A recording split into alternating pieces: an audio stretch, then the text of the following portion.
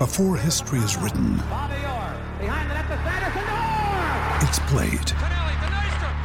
Before it's frozen in time, it's fought one shift at a time. Before it's etched in silver, it's carved in ice. What happens next will last forever. The Stanley Cup Final on ABC and ESPN Plus begins Saturday.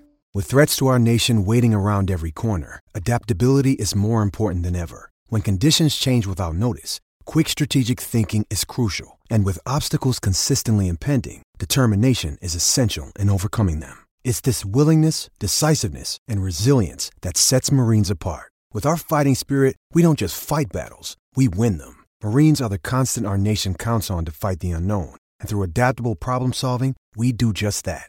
Learn more at marines.com.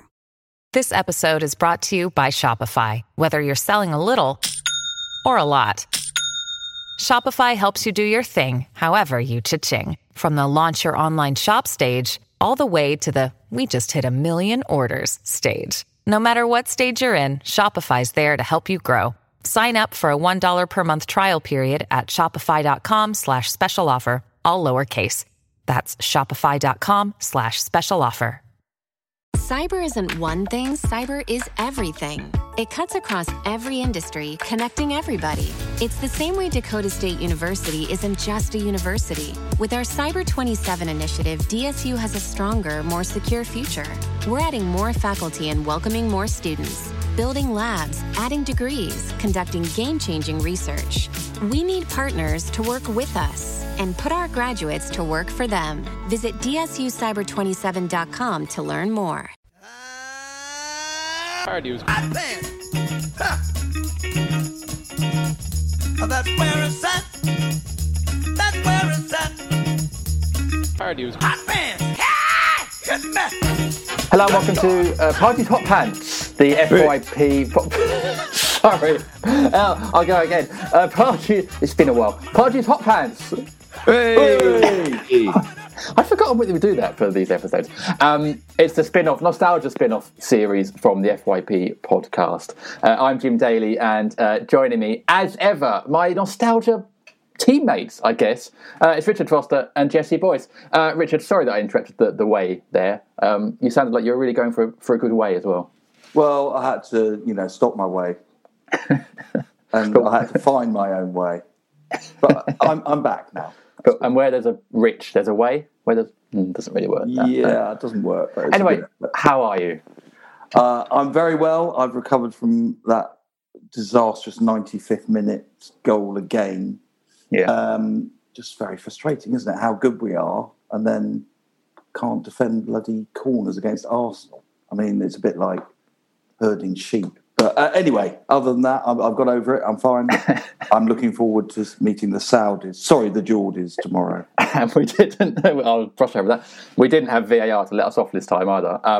No. But the beauty of this podcast, Jesse, is we don't have to talk about current affairs. We don't have to talk about things that annoy us currently. We are dipping into the past. That is why we love doing this podcast. Good morning, chaps. Yes, it's just a morning. I like following this meandering path.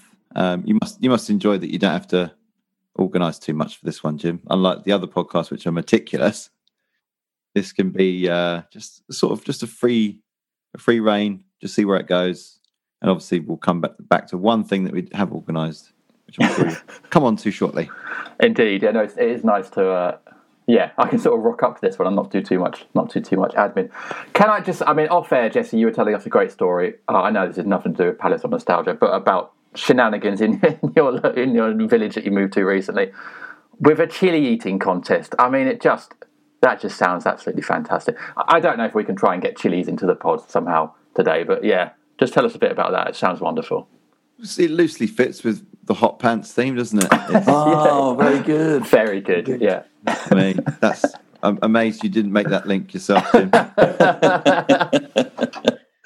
Yeah, Richard was in the area recently, so we just talked a little bit of regional news, and there was a food festival in the town recently, and there was a chili eating competition where all comers could just go and test their spicy limits. It got to round 6, which was the Scotch bonnet, And the best thing about it was the pint of milk that every contestant had in front of them. And if you reached for the pint of milk, that was effectively you waving your white flag and giving up. And the crowd was delighted to see people reaching out for that in desperation. But yeah, all credit to James's dad of Farnham, which is the winner. I've not yet to bump into him, although somebody I know did see him and said 45 minutes later they bumped into him in an alley and he looked like he'd just thrown up. But thrown up in victory rather than in defeat, which is fine. Yeah. Too much milk, probably. Yeah, I mean, and in an age of kind of continuous international weekends, these are the sort of things we need to fill those gaps in between Premier League fixtures. So yeah, totally recommend it to your local MP. I can imagine that after winning the chili contest, James's dad did have hot pants. Oh, you rescued that one, Jim. There we go, yeah. Maybe we could look for a sponsorship from a local curry house that could deliver us takeaway curries. I would love that. That would be so good. Yeah. Although he's going to have to be quite good because he's got to go to your place and then down in rural Surrey and then up to northwest London. But I'm sure that's fine. If I do bump into him, I will definitely raise the entrepreneurial idea of creating a James's Dad hot sauce, which I think would sell very well. That is a great idea. And just for clarity, it's not my dad, just in case anyone's wondering. I'd never see my dad eat a chili. I'd like to see JD Senior trying a chili. That would be interesting. Start him off on the lower scale rather than the Scotch bonnet. Well, maybe we can get him to do that at the live podcast in a couple of weeks' time. As some sort of pre-show entertainment. I don't think he'll do it. No way he'll do it. But anyway, yes, we do have a live podcast coming up where we have a Mystery Palace legend joining us for Q&A on stage at the Streatham Space Project in Streatham Hill on Thursday, the 11th of November at 7:30 p.m. We have nearly sold out. We've got 5 or 6 tickets left, I think it is. So if you've got 5 mates and you're all Palace fans and you want to come and see a Palace legend chat on stage, then get those tickets now. They're available at eventbrite.co.uk, and be quick because I'm pretty sure they're going to sell out very quickly. So it's going to be a good night there indeed. Speaking of sponsorship, Jesse, we are sponsored this week. Now, it's not by a curry company or chilies, but we are delighted to welcome back a sponsor we've had before. It is, of course, Manscaped, the best in men's below-the-waist grooming. Now, don't leave your downstairs looking like Jed Naxbeard. Keep it as smooth as AJ's head. With the leaders in male grooming and their brand new 4th generation performance package, join the 2 million men worldwide using Manscaped by going to manscaped.com for 20% off and free shipping with the code FYP. Now, the Manscaped Performance Package 4.0, Richard and I have been sent these, and they're very impressive. It comes with a Lawnmower 4.0 trimmer, which features a cutting-edge ceramic blade to reduce grooming accidents downstairs, thanks to their advanced skin-safe technology and a 4,000 LED spotlight, plus it's waterproof, so ideal for the shower in the morning. And the Performance Package 4.0 also comes with the Weed Whacker ear and nose hair trimmer, which I can personally vouch for, and has a 9,000 RPM motor-powered 360-degree rotary dual-blade system, try saying that after a few drinks, to provide proprietary skin-safe technology, which helps prevent nicks, snags and tugs in those delicate holes. Richard, when the box came, it's a big box. You get a lot of stuff in there. It's impressive stuff, and I mean, I've used these trimmers. It's really high quality. It's a massive box, and I'm of a certain age where my hair stopped growing on top. It's coming out my ears, my nose, like a flowing stream. So I found it very useful and great that it's 4,600 RPM or whatever it is, because that really helps. It is excellent. It is excellent stuff. And do you know what? You don't just get that in the box. You also get the Crop Preserver Ball Deodorant, the Crop Reviver Toner, and which both smell very nice, and 2 free gifts in the Performance Package 4.0. The Manscaped Boxers, which are so comfy. I actually play football in them every Monday night. They're really, really good. Really nice. Okay, I might try that on my Thursday. Honestly, they're really good. And there's a shed travel bag, and I basically keep all my Manscaped products in there as well. Yeah, the travel bag's nice. It's passed through Mrs. F, who has to agree anything that I have.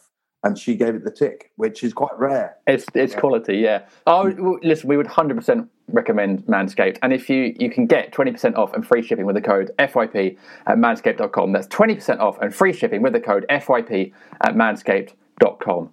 Your balls will thank you. So there we go. Delighted to have Manscaped back on board, and we would recommend them massively. Something else to recommend, Richard, of course, is footballmine.com. Each week you give us an article from there. What's hot on the Football Mine at the moment? Well, thanks for asking, Jim. Today's episode is I was watching Liverpool Man City, and Tyler came up with the fact he said to Gary Neville, he said, "Oh, have you looked at the stat pack?" And I went, I know there is a stat pack, but I'd never really looked into it before. So what I did is I spoke to my editor at The Guardian, and I said, "Shall we have a look at this?" So if it goes on the Football Mine, it quite often goes onto The Guardian. He said, "Yeah, actually, I know a guy who works on the stat pack." So I contacted him. I spoke to Peter Drury, who's a lovely man and obviously a brilliant commentator, and I spoke to another guy who produced. So I've produced today, will be going up Friday, a lovely article about what the stat pack is, how it can be developed during the game. So, for example, Leicester, young Daka, when he scored his second goal against Spartak Moscow, suddenly they're all going, "Oh, geez, what's the quickest hat-trick in Europa League?" And then he was so quick they couldn't find it. "Oh, we can't check, blah, blah, blah, blah." But you know what? He has become, in his short space of time, Leicester's joint highest scorer in Europe. And that's the sort of thing you get from your stat pack. Wow. Just from 4 goals in one game?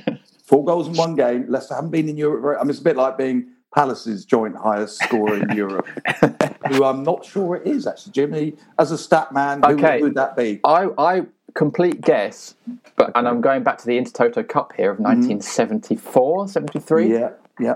It's either Bobby Tambling, I think, possibly. I think he got 2 at the San Siro, I think, in 73 or something like that. So Bobby Tambling got 2 at the San Siro. Wow.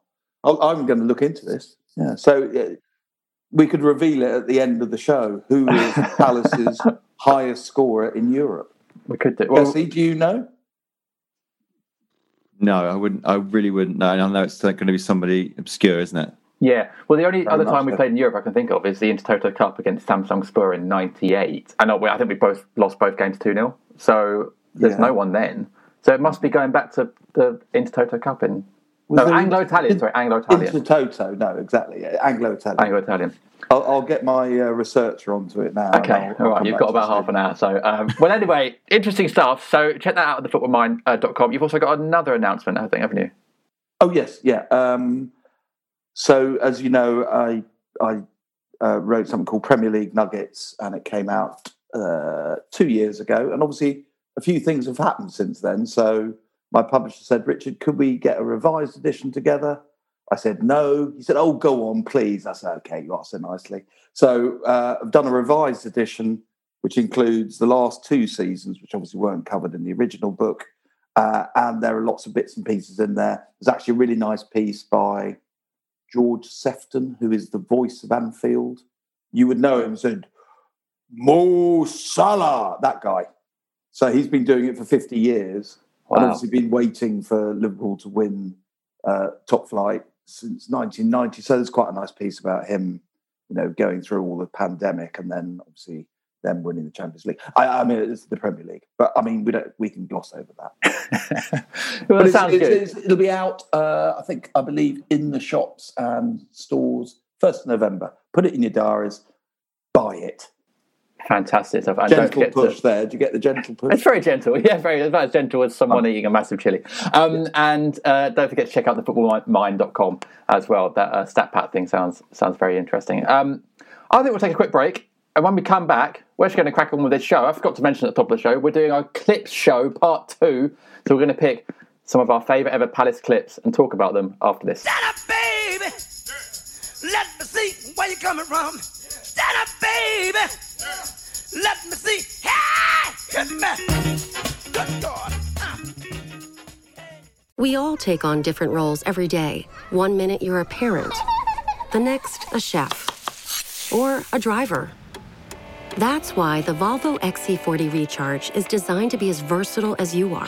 It's fully electric and includes a 360-degree camera, Google built-in, and more.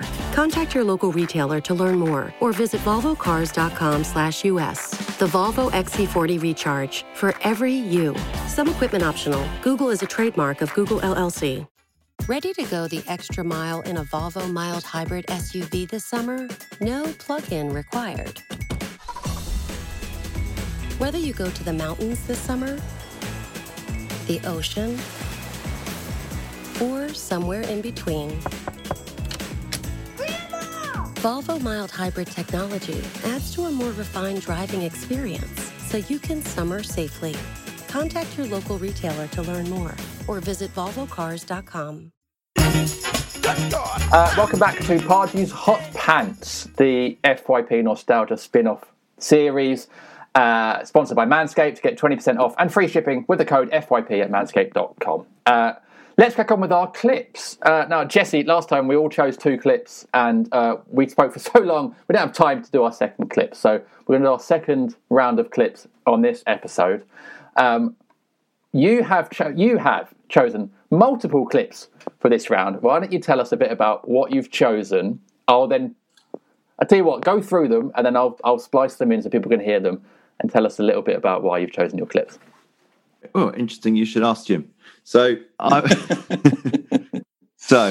obviously when you challenged us to think of some sort of iconic or random or just interesting Palace clips, we did the unique insight into a Pardew pre-match team talk, and that was great. We've covered that. So then I thought, well, that's kind of something off the pitch. Let's think of something on the pitch as well. So the first thing that popped into my head is something that I think is only going to grow in sort of curiosity and it's sort of historical or Palace heritage, if you like, in football, is what will complete the sequence. You've got the Cruyff turn, you've got the Panenka penalty, the Berbatov spin, and the Ronaldo chop. What comes next? The Balassi flick. Of course. I mean, can you name any other moves or skills named after a player? No. What about the Delaney bash? That diagonal that always used to go into the stands. The Delaney diagonal. Delaney diagonal. Well, there's also the Balassi elbow on Bruno as well. But yes, yeah. So I think Balassi has put his name down in history, really, of the sort of amazing roll call of players who've invented something on the pitch which doesn't get boring no matter how many times you look at it. So this was, of course, Palace against Spurs under the Warnock reign. And I'm sure that you'll play the commentary from this. So let's just talk about the skill first. So down in the corner, I think it's Balassi sort of pegged in by Eriksson, and Soldado starts to close in as well. They've obviously done the let's double up on him threat that he's kind of famous for when him and Wilf were in the team. And he got himself out of a tricky spot by rolling the boot from his left foot onto his right boot. In a blink of an eye, flicks it, and sort of leaves Eriksson and the crowd gasping at what he's just done. And not only that, he does, to be fair to him, he does deliver an amazing cross back to Ledley, who then skies it promptly over the bar. Ledley should score. And then it would go down as one of the greatest Palace goals ever.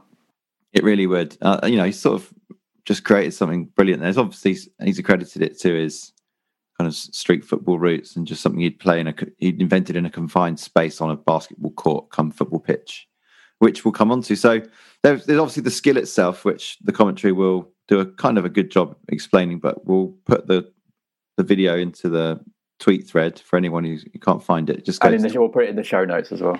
We'll do that. Change of approach as well by Crystal Palace. Brilliantly done by Balassi to get away from Eriksson. And then also the next part of the story, I couldn't stop there, even though that is an amazing clip in and of itself. It's the Warnock post-match interview where he, being the pragmatic dinosaur that he is, would not give Balassi any more credit than he thought he deserved. Even challenging the journalists to name who their man of the match would be, knowing that they'd all say Balassi, and he gave it to Chamakh. I know. I love that. I think there's an element of Warnock where he is just a massive troll, and I think he just likes winding up journos and fans because he knew that giving it to Chamakh would just wind people up. But yeah, it's that press conference is just, It's only, 5 years ago, 5-6 years ago, maybe? And you think how far we've cut. It looks so bog standard. Because Spurs would have been in their old stadium then. It looks so budget. And we've got a budget manager with a budget. Everything about it looks just a world away from where we are now. It's just, it's I think I'd almost forgotten that Warnock came back and was our manager a second time round. I'm sure you'll insert a little bit of his audio in and around where we're talking here.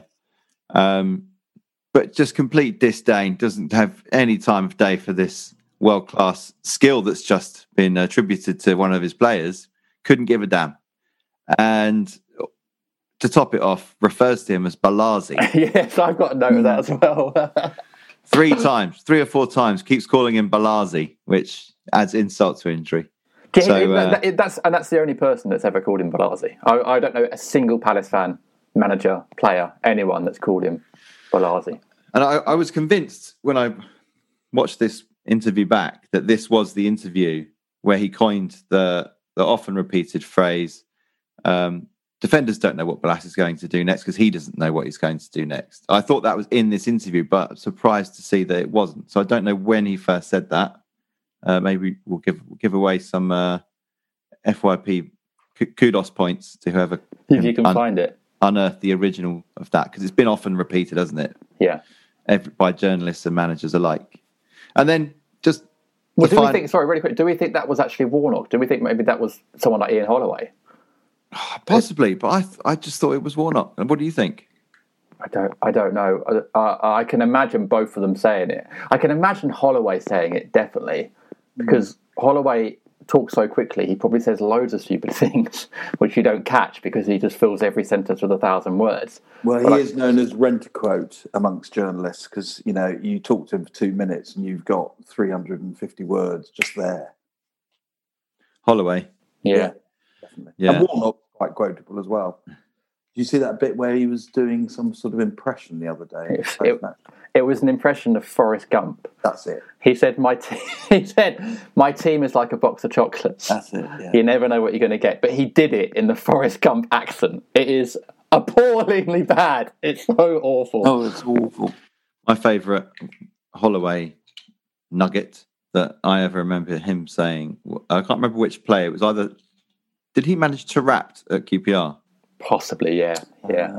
Potentially, yeah. I think it might have been him, if not maybe Charlie Adam for Blackpool.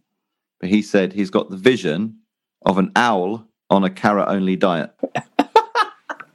What does that even mean? Well, obviously, because carrot's supposed to be good for your eyesight, and owls already have great eyesight. Oh, okay, right. Just fueling the eyesight. It's just an absolute eyesight OD. Yeah, I'd love to find that clip because that always stayed with me for some reason. That's probably the most complete performance, although Liverpool, we scored the goals against them in the home one. But today, I could tell in the dressing room it was the right thing today. We wanted, we were focused and we knew what we were doing, and yet we wanted to attack them. I thought the game was there to be won today, and we wanted to start on a positive, and I thought we did. I thought we started on a positive note. I thought the back lads were very, very well, disciplined. I thought the 3 in midfield were fantastic. I mean, the ground they covered. Balazi, what can you say about Balazi? But Wilfred, has never worked as hard either. So I was pleased with both them lads. And man of the match for me was Chamak. I thought he was covered every blade of grass. And Jason carries on when he's offside when Chamak had been through. There's so many disappointing things today. Leds could have had probably a hat trick. He's made some fantastic saves. The goal, you've got to take your hat off to the goalkeeper. He's fantastic saves, and so it is frustrating. But you just got to believe in yourselves, and the lads do. You can see that. We know we're limited in certain areas, but I can't fault them today. I thought they were fantastic, really. You said about your man of the match. I must admit, this is where. No, well, you wouldn't as a man. You wouldn't as a journalist give Chamak to give it Balazi, wouldn't you? I would do, yes. Yeah. But I see what Chamak does for the whole team, and I thought he was outstanding today. So it's a manager's man of the match. Are you with me? You're the manager. I'm just a humble so it's one of them. I would have called you another word. I've been done loads. Right, okay.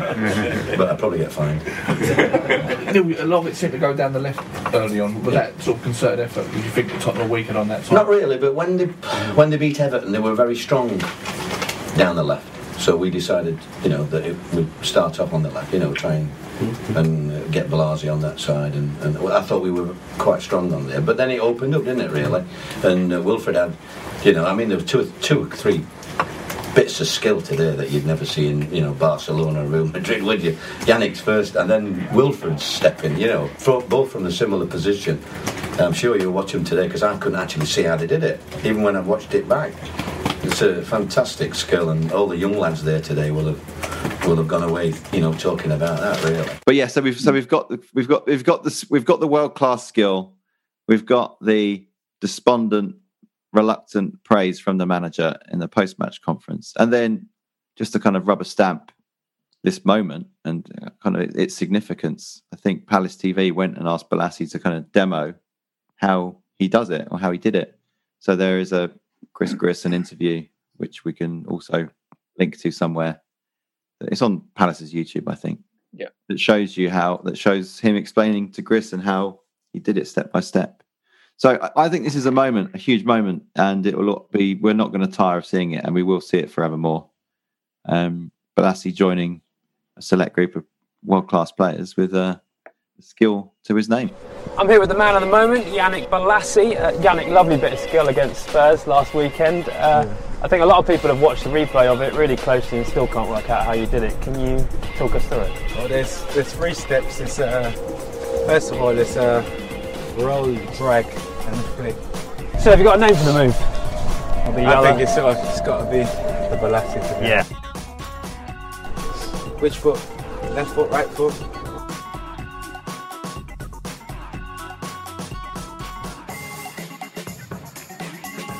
No one hasn't done it, and that's the first time a lot of people have seen it.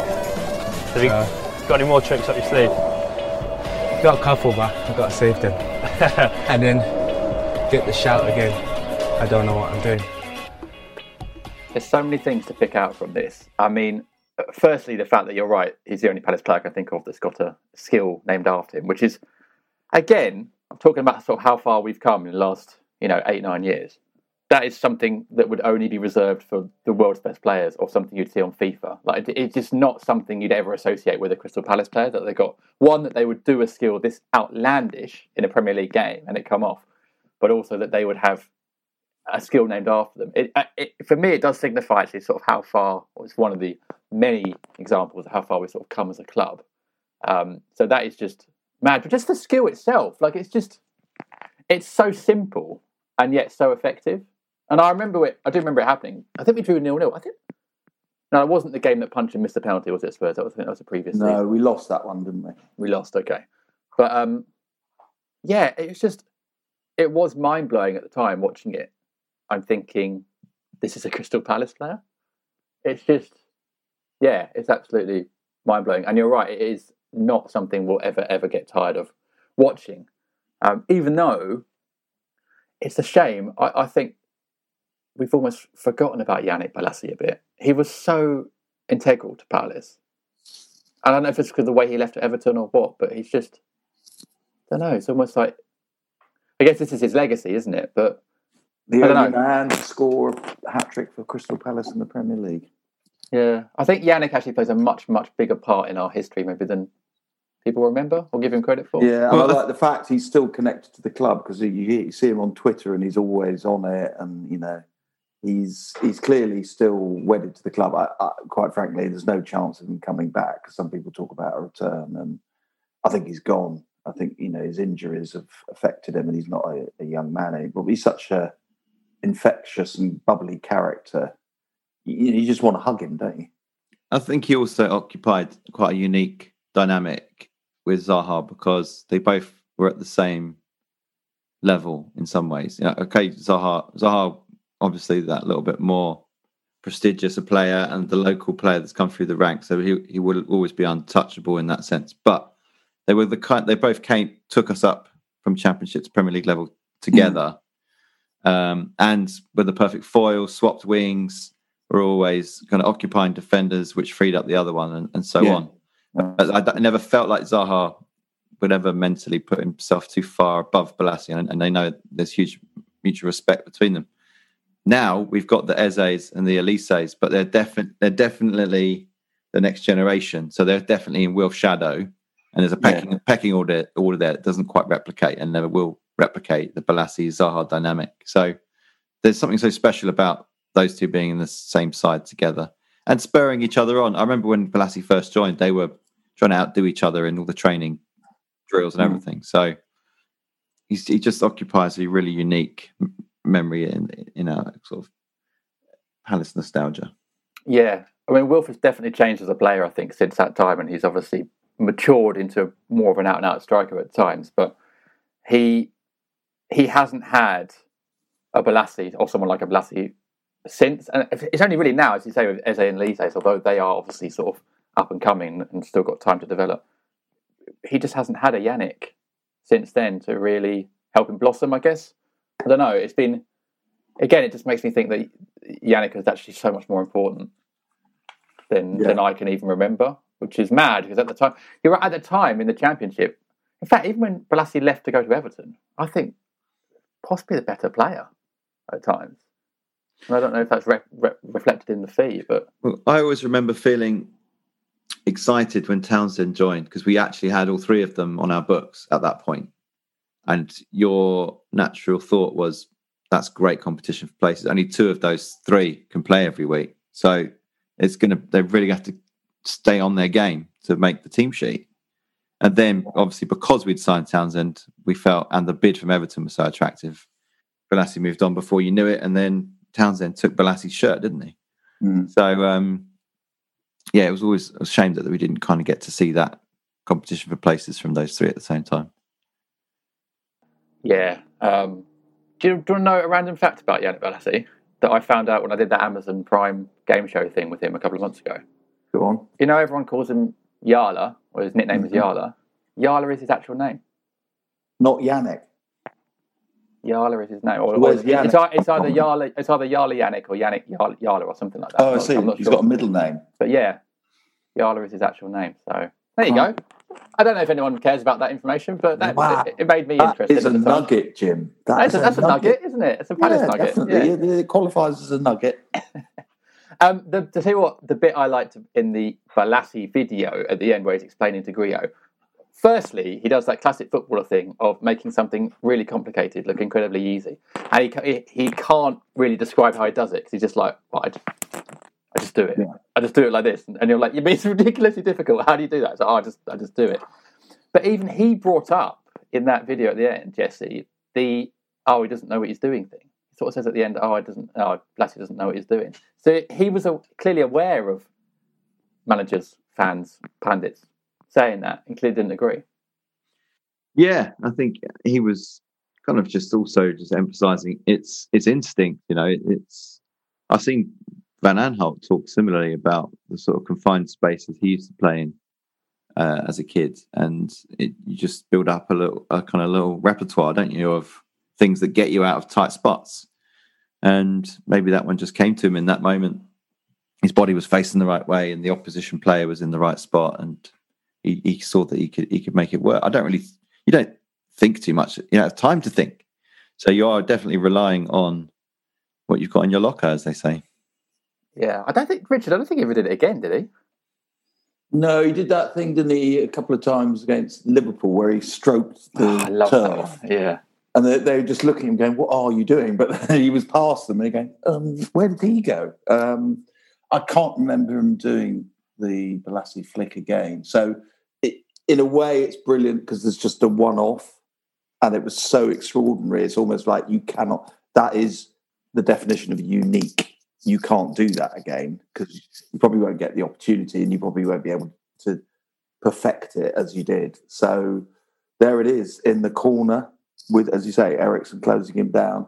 I think Ledley was so surprised at what he'd seen, he just couldn't put it in. He just thought, oh my God, what's he done? He has to score that. He has to score. Mm. What's in all your Palace watching years, what move would you say is the closest Zaha's done to having a move? Oh, Well, actually, as you were saying at the top with the sort of the different names that people have had, it's mad really that Wilf doesn't have one or hasn't done one. And I don't know if that's just because Wilf does sort of regular skills very well.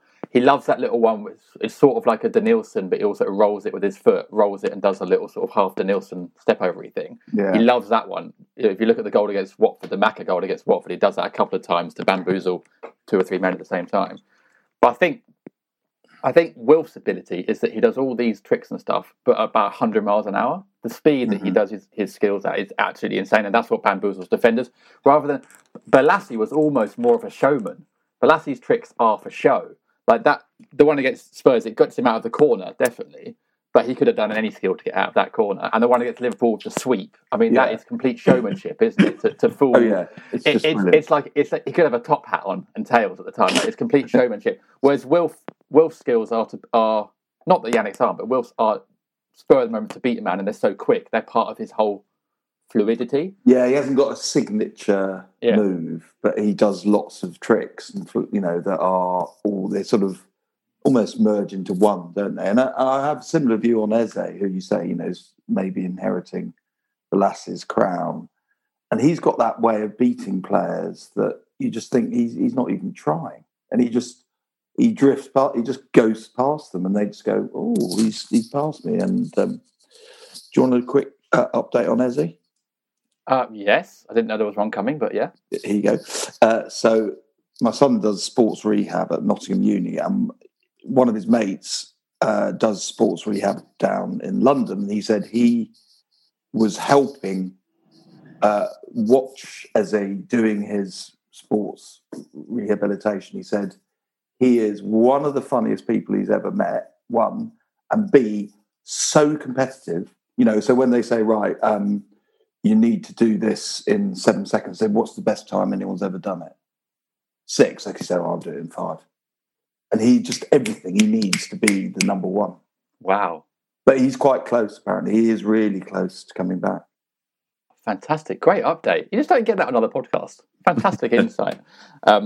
Yeah, but I think thank you to Tris and Nottingham, by the way, for that information. That's lovely. But I think that high-level sports people are insanely competitive, and that's how they reach the heights they do, and probably how they recover quickly from injuries because they push. Yeah, but he comes back so laid back, doesn't he? I mean, he obviously is a nice guy. You see him in those videos, and he's always sort of got a big smile, and he's chatting away. But that ultra competitive, as you say, you have to be that competitive to get to high-level sport. But it's just interesting that he has this driven part of him that you don't necessarily see at the from the surface. Do you think, Jesse, that we'll ever see an Eze skill that becomes? Do you think he's got that in his locker to do his own version of a Balassi flick? You'd like to think so. I mean, he doesn't have much else to do the last 6 or 8 months. I like to think he's been sketching it out on a notepad.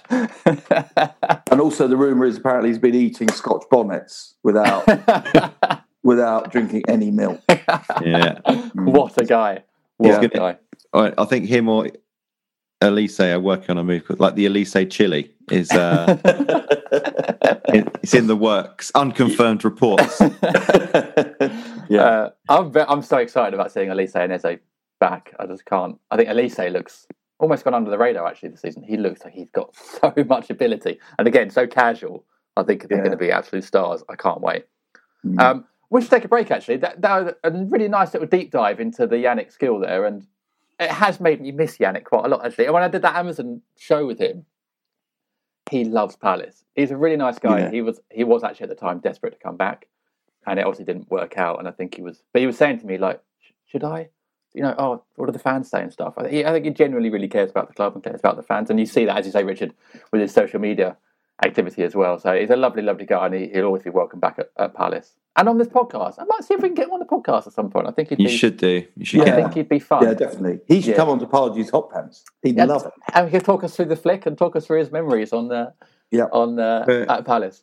I like the way he talks in the When Eagles Dare series. I think he just really and Zaha too. They both talk in a way I've never seen them sort of just really reminisce with a lot of sort of warm, sort of nostalgia and fondness for the club is very clear, isn't it? Yeah, it's great. Well, they must be fans of this podcast then. Let's take a break there, and when we come back, we'll come back with Richard's clip. Stand up, baby. Let me see where you're coming from. Stand up, baby. Let me see. Hey, hit me. Good God. We all take on different roles every day. 1 minute you're a parent, the next a chef, or a driver. That's why the Volvo XC40 Recharge is designed to be as versatile as you are. It's fully electric and includes a 360-degree camera, Google built-in, and more. Contact your local retailer to learn more or visit volvocars.com/US. The Volvo XC40 Recharge, for every you. Some equipment optional. Google is a trademark of Google LLC. My brother-in-law died suddenly, and now my sister and her kids have to sell their home. That's why I told my husband we could not put off getting life insurance any longer. An agent offered us a 10-year, $500,000 policy for nearly $50 a month. Then we called SelectQuote. SelectQuote found us identical coverage for only $19 a month, a savings of $369 a year. Whether you need a $500,000 policy or a $5 million policy, SelectQuote could save you more than 50% on term life insurance. For your free quote, go to SelectQuote.com. SelectQuote.com. That's SelectQuote.com. SelectQuote. We shop, you save. Full details on example policies at SelectQuote.com/commercials. Welcome back to Pardew's Hot Pants, the nostalgic spin-off series from the FYP podcast. We are doing a clip show, picking some of our favourite clips. Before, Richard, you pick your clip for this episode, I believe you have an update. I do. Hot news from Europe is that our highest scorer in Europe was Bobby Tambling. Yes! Yes. Daly nails it. He scored 3 of our 4 goals in the Anglo-Italian Cup. We beat Inter Milan away. I'll repeat that.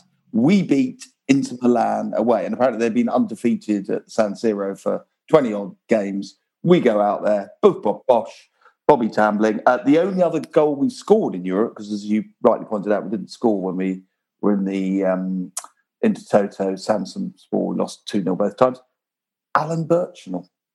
Is this Anglo-Italian again? Yeah, that 1971. So those are our only European ventures. So if someone could score 4 goals when we're next in Europe, they will become our highest scorer.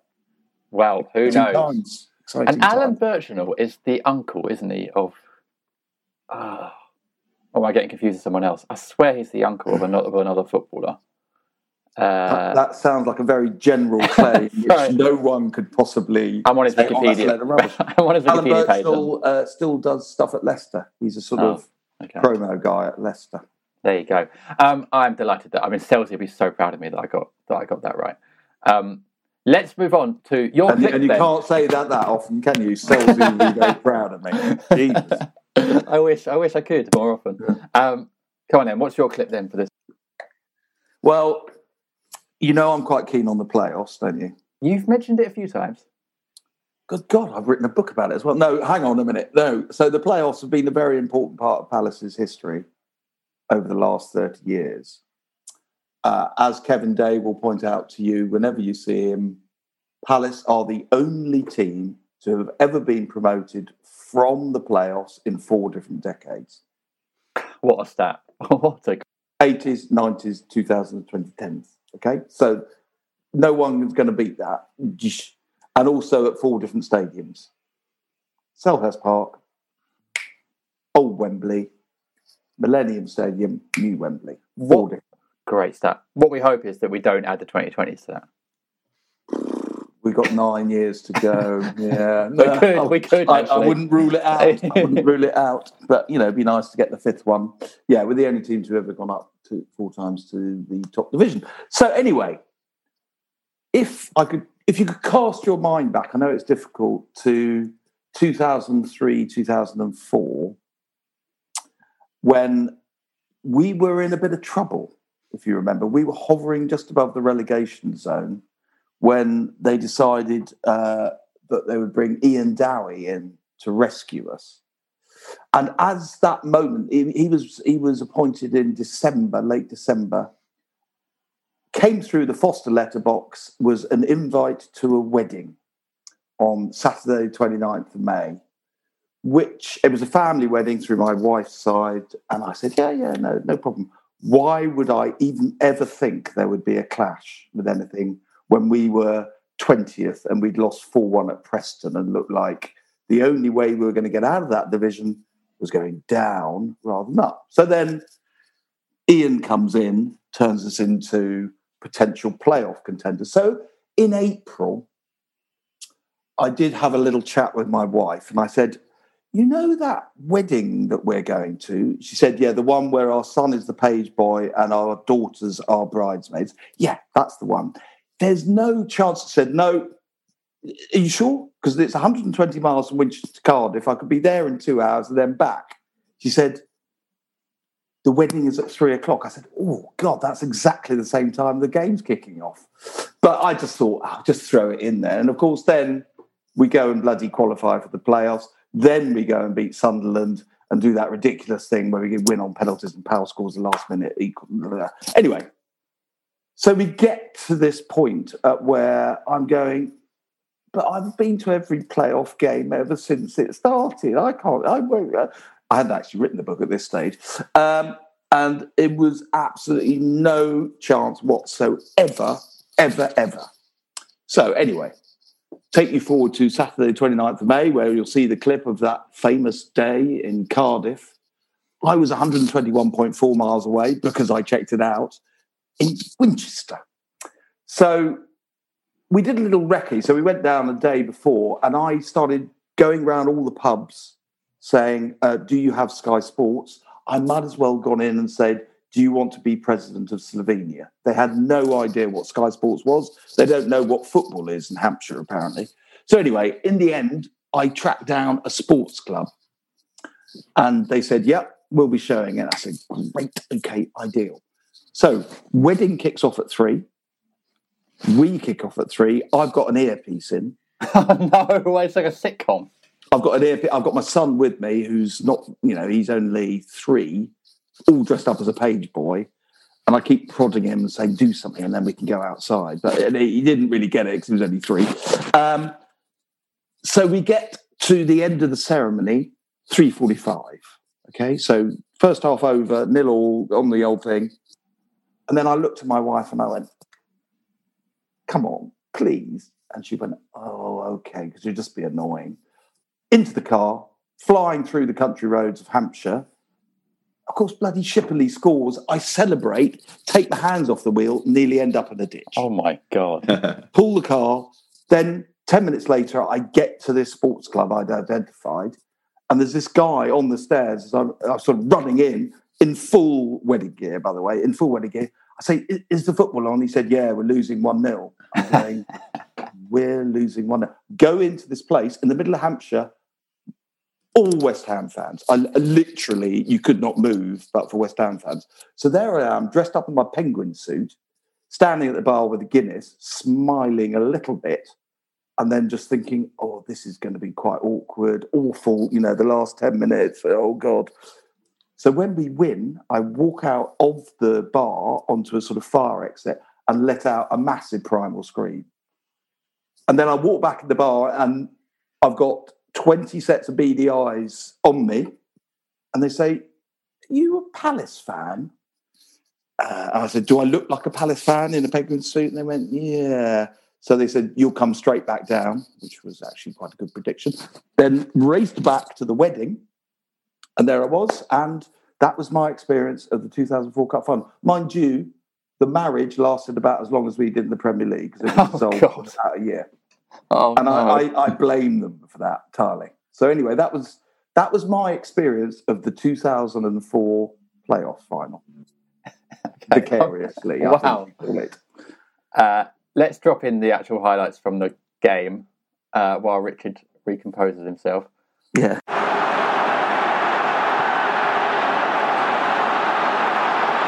It's Andrew Johnson, more than capable of scoring, and he very nearly did, and Neil Shipperley has and Crystal Palace score first in the First Division playoff final. Crystal Palace are in the Premiership. It's no longer a dream, it's reality. In the space of just 5 months, Ian Dowie has taken them from relegation possibles to promotion cert.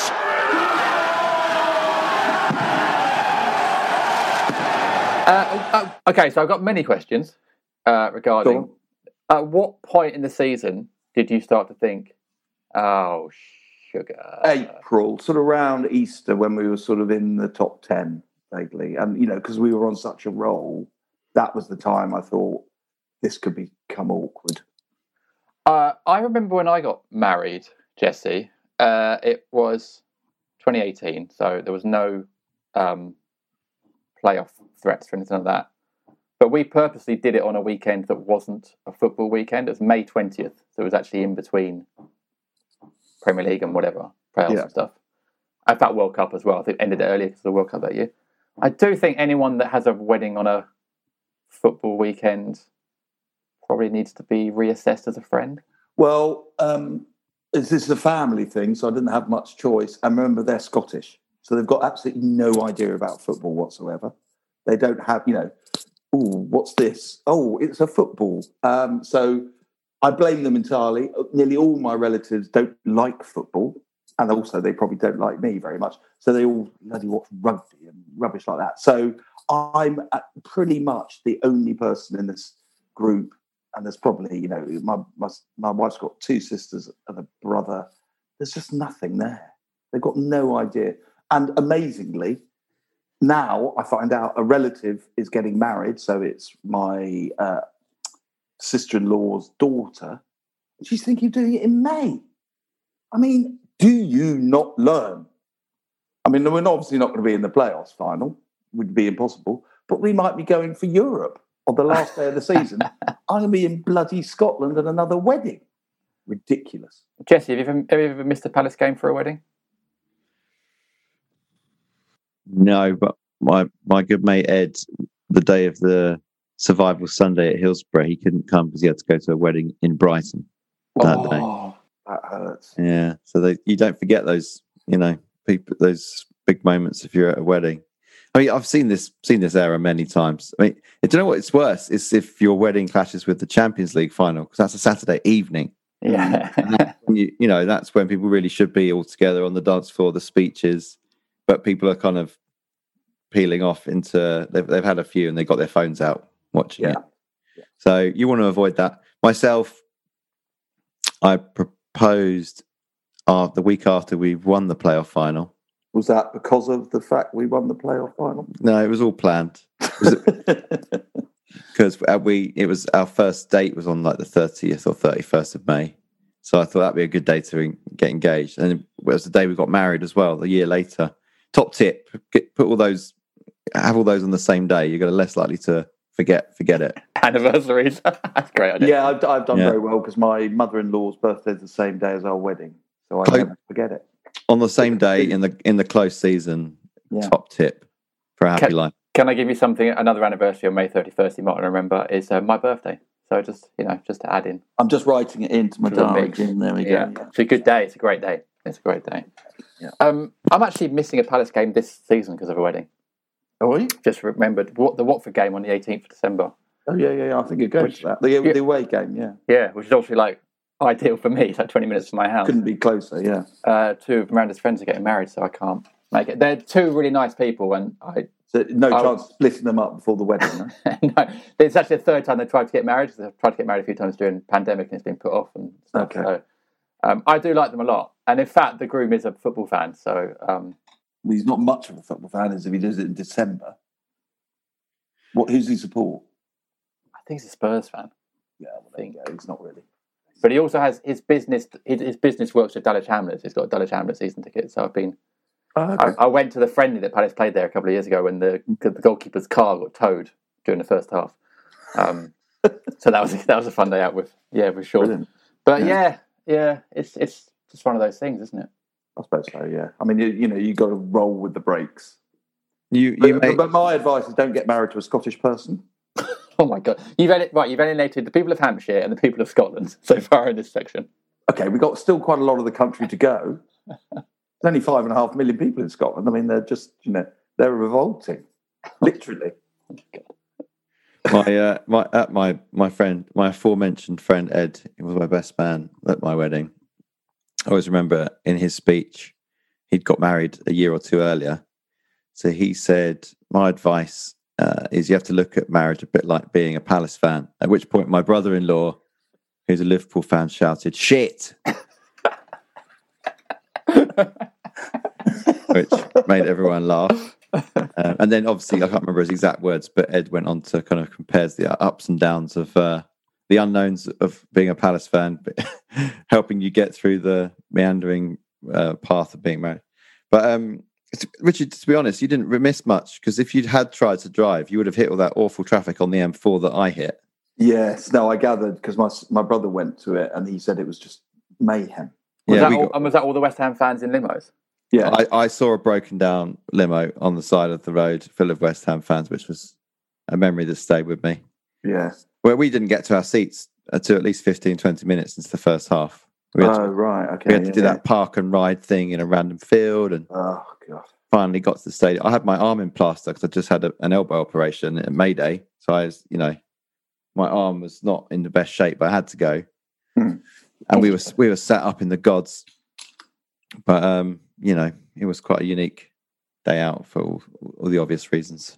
Yes. Yeah, I almost don't want to talk about the match too much, because I don't want to bring up more sort of trigger any more memories for Richard, traumatic memories. No.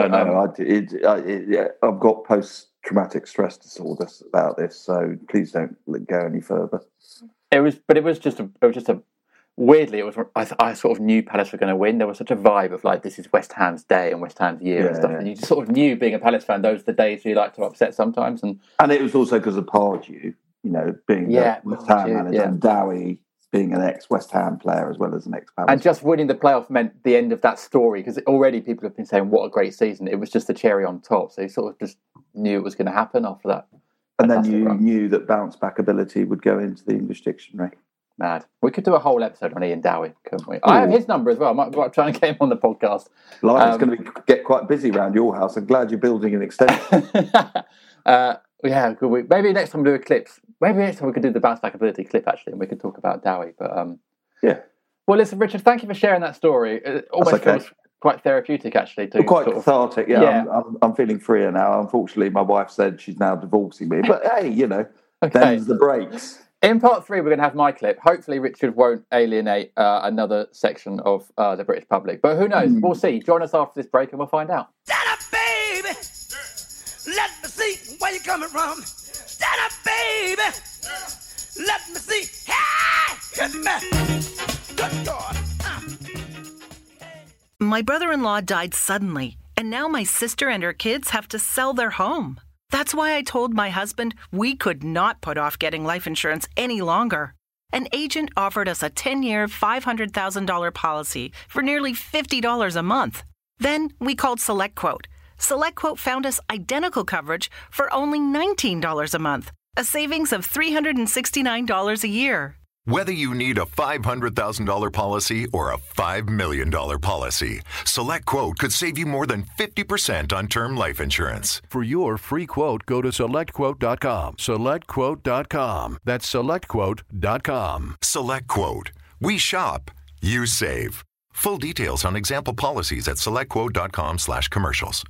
My brother-in-law died suddenly, and now my sister and her kids have to sell their home. That's why I told my husband we could not put off getting life insurance any longer. An agent offered us a 10-year, $500,000 policy for nearly $50 a month. Then we called SelectQuote. SelectQuote found us identical coverage for only $19 a month, a savings of $369 a year. Whether you need a $500,000 policy or a $5 million policy, SelectQuote could save you more than 50% on term life insurance. For your free quote, go to SelectQuote.com. SelectQuote.com. That's SelectQuote.com. SelectQuote. We shop. You save. Full details on example policies at SelectQuote.com/commercials. Good God. Welcome back to Pardew Top Pants, the nostalgic spin-off from the FYP podcast, sponsored by Manscaped. Get 20% off and free shipping with the code FYP at manscaped.com. It's time for my clip. I've got another playoff final clip. Yes! Richard. Here we go. Is this ecstasy or agony? It's ecstasy. It's ecstasy. This is, I mean, as Palace performances in playoff finals tend to be, really. We are pretty good at playoffs. This is from the 2013 playoff final against Watford. Last time we were in a playoff final. Last time we were in the second tier of English football. And this is Kevin Phillips' extra time penalty. And there's quite a few of these videos chosen out there available. This is a video from the Watford end of Kevin Phillips scoring and the roar from the Palace fans as a result.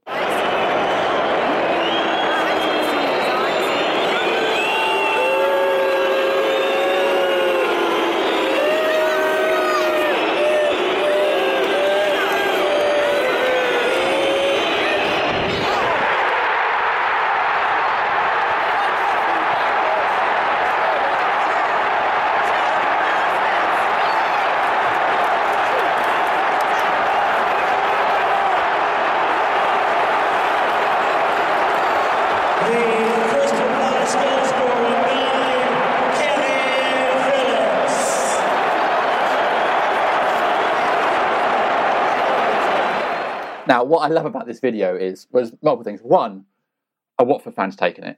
Two, a Watford fan has uploaded it afterwards. It's the same to the For Fuck's Sake Murray video from a couple of years ago. Fine if it happens, like take the video, you're trying to, whatever. Don't upload it. I just don't understand the mentality of then uploading it because you're inviting, I don't know, whatever, pressure on yourself.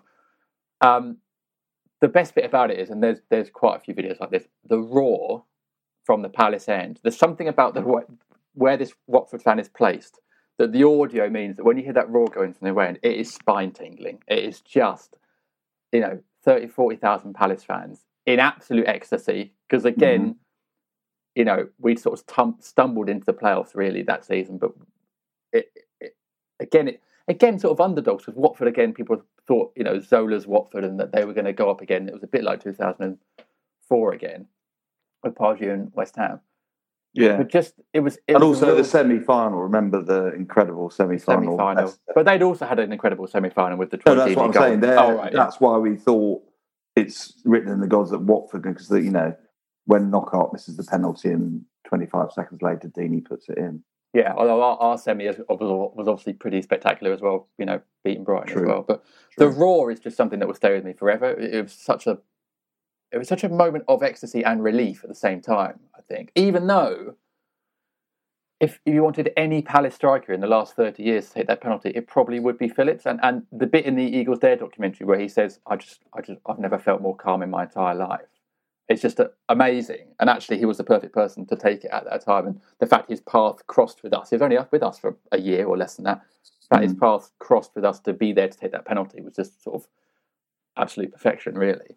But yeah, the roar is just something else. And then it's topped off by, and this is one of my favourite things in football, a middle-aged Watford fan in a shirt that's definitely too tight for him, standing up and giving 40,000 Palace fans that hand gesture, which you see so often in football, and I don't understand it because what are you doing? What's the point? No one can see you, no one cares, especially in that moment. It's like you see it a lot when players score goals at the home end and then they go and celebrate and fans are giving them the really sign. You think, that just adds to the players' euphoria in that moment. What on earth are you doing? You're only going to be caught on match of the day in slow motion looking like an absolute wally. So yeah, it's just, I think I picked this clip as well, Jesse, because it just reminds me of a fantastic day as well, and really one of the most important days in Palace's history when you think about where we are now. Well, it's quite weird when you look back at the lineups, because Murray got injured in the playoff first leg. Yeah. And then Phillips was from the bench for the next two games. And you would have just thought, looking back, surely Phillips started at least the semi or the. And we know he didn't start the final because he was the infamous sub, but didn't even start. I don't even know if he came on in the Brighton return semi. I think he did. No, but because I think he was coming back from injury, wasn't he? He wasn't quite all there. Otherwise, he would have started ahead of Wilbraham, you would have thought. But at the same time, you've got to think Holloway only signed to Phillips to be that super sub, to pull it out of the... do you remember we played Watford and we drew 2-2? We came back from 2-0 down. Yes. I think Phillips scored... Did he score both or one? No, Rambo scored the first one. Yeah, and Johnny Williams was outstanding that game. But didn't Phillips come on as a sub in that game? Probably, yeah. Yeah, I think he did. Yeah, I think that's just the way Holloway always intended to use him, mindful of his age, because he was knocking on the door of 40, wasn't he? Yeah, I mean, it's got to be doubly gutting for Watford for it to be Phillips that did that to them. But he was an absolute pro, Phillips, wasn't he? He was just such a pro. And I think he really loved that kind of swan song he had for us and scoring that goal at Wembley. I remember watching it. I was directly in line with it at the other end of the stadium, and I was so stunned after that game. We were all, there was about a bunch, 5 or 6 of us, just completely stunned at what had just happened, because it just didn't ever seem real, did it? No. I don't even think the first game of the season against Spurs, I could still believe we'd been promoted.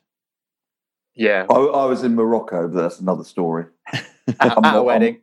Yeah. No, it wasn't. It was a family holiday. Jesus. I'm married to a Scot and she keeps doing this to me. And I'm going to talk to you about Morocco. No, I'm not going to alienate Moroccans. Because Shamak. Well, we might have come to Shamak, from the first clip. But I remember very clearly coming out of when, as you say, I've never been so sure. Kevin Phillips is the person I put my life on to score a penalty, because he's just that sort of striker. And I remember we were coming out of the ground. I was with my son, and there was a massive queue to get out. It was just difficult to get out because too many people all at the same time. And some wag shouts at the back, say, "Hurry up, we'll be relegated by the time we get out of here." Because everyone thought another spell in the Premier League, another one season, and off we go again. And look at us, 8 seasons later, we seem to still be here. Yeah, and even that first season was a real roller coaster of Holloway leaving and Pulis coming in, and the 30 players signed on deadline day, and just that was a real. We shouldn't really have stayed up that season. I never thought we were going to stay up. Actually, towards the sort of when Pulis started churning out those results, I remember beating Villa. It was only 1-0 or something because we didn't very rarely score more than one goal, but it just felt like, oh, we can actually do this. Every game was 1-0 that season, and nearly always Puncheon that got the goal as well, who was fantastic for us. But yeah, that it all comes back. Everything we're doing now, everything, the fact that we've got, Eze and Elise and Vieira and this new era, and the academy is being built, which looks fantastic, by the way, and everything that we're doing at the moment comes down to that Phillips penalty. Basically, that is the moment. That is why we are here, and it's such a huge moment.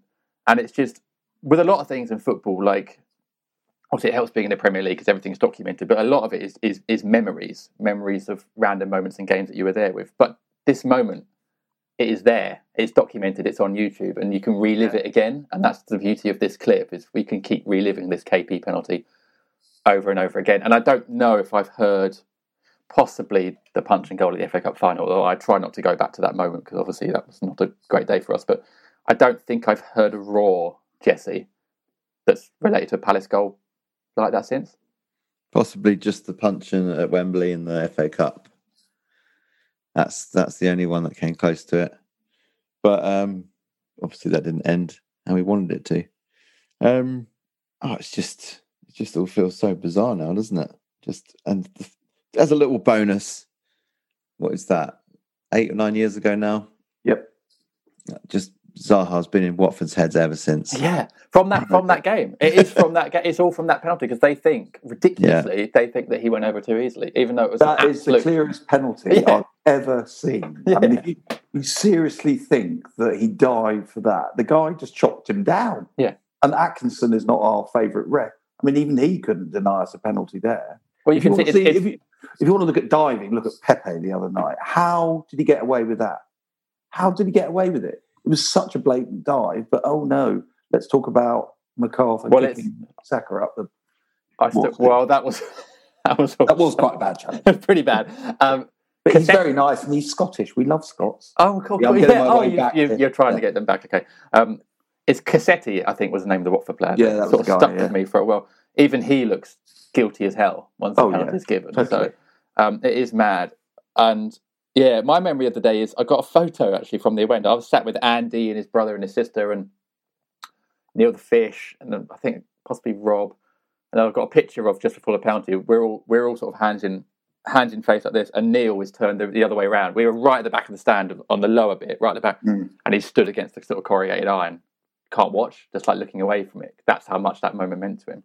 Is he true of any penalty or just really tense penalty? Oh, he might do that. I don't know. He might. I don't know if he does that for other penalties, but I just remember that moment being particularly sort of tense. But also, I remember my brother went to the game. My brother Seb obviously lives in Dublin now as a sports photographer, but he went to the game working for an agency at the time.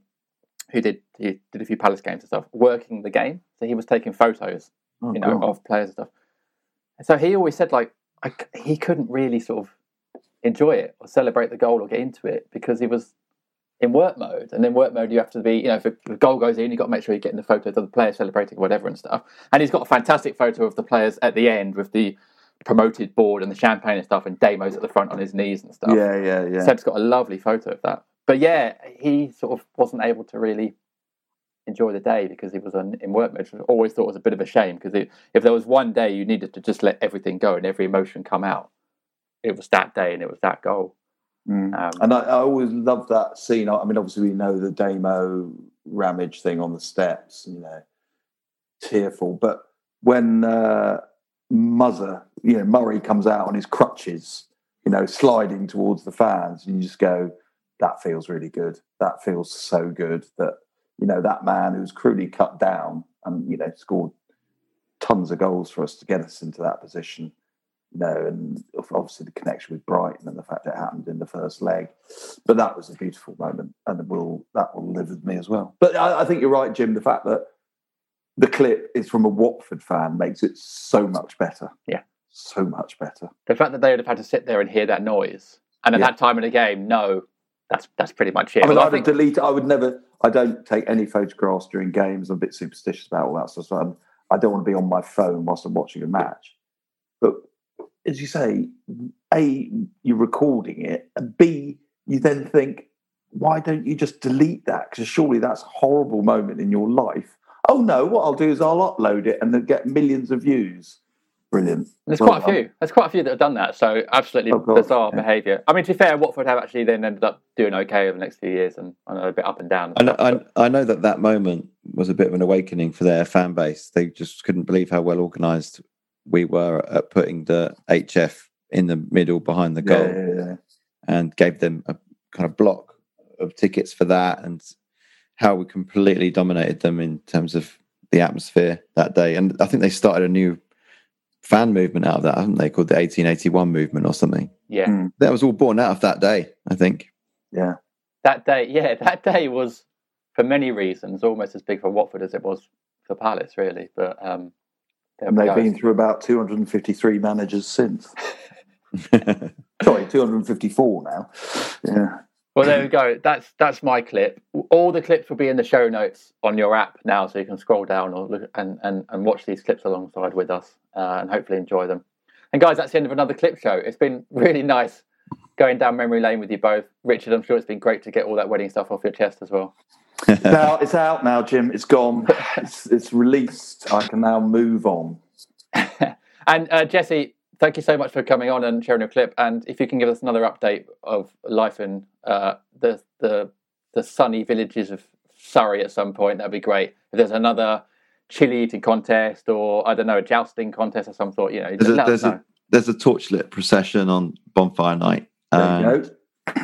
Some sort of huge bonfire in the park they've already started building, apparently. So, I'll be sure to update you. That also sounds like it's got hot connotations. There we go. So we're doing a bonfire night special, are we, Jim, of Pardew's hot pants? We could do, couldn't we? Yeah, we could. Well, I should say as well to our listeners, I know that these episodes, people really enjoy these nostalgic episodes. If you've got an idea for a hot pants themed episode that you'd like us to do, whether it's a themed 11 or anything really, do let us know. Obviously, Twitter is the best place to get us at FYP Fanzine. We're also on Instagram, which is the same handle. If you want to email us, it's contact@fypfanzine.uk. No co for some reason, it's just .uk. I know it looks weird, but that is our email address. And that's it. Thanks to Manscaped for sponsoring this episode. Get 20% off and free shipping with the code FYP at manscaped.com. And until next time, I don't know, just avoid chilies maybe. But stay safe, and we'll see you again soon. Goodbye. Goodbye. Good God. Hey, you look much better this time. What finds up, blowing my mind. Kept you going up.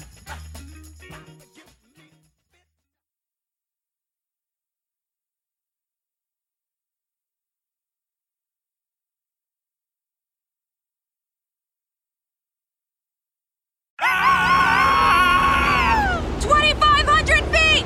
Time to pull our chutes! 25? Did you hear you could save up to 25% off grocery store prices at BJ's Wholesale Club? Did you say save up to 25% at BJ's? Yeah, save up to 25% at BJ's! Whoa! That's like saving up to 1/4 of... Ugh, that's gonna leave a mark. BJ's. Absurdly simple savings. Shop today. Not a member? Go to bjs.com/simple savings. Sports Social Podcast Network.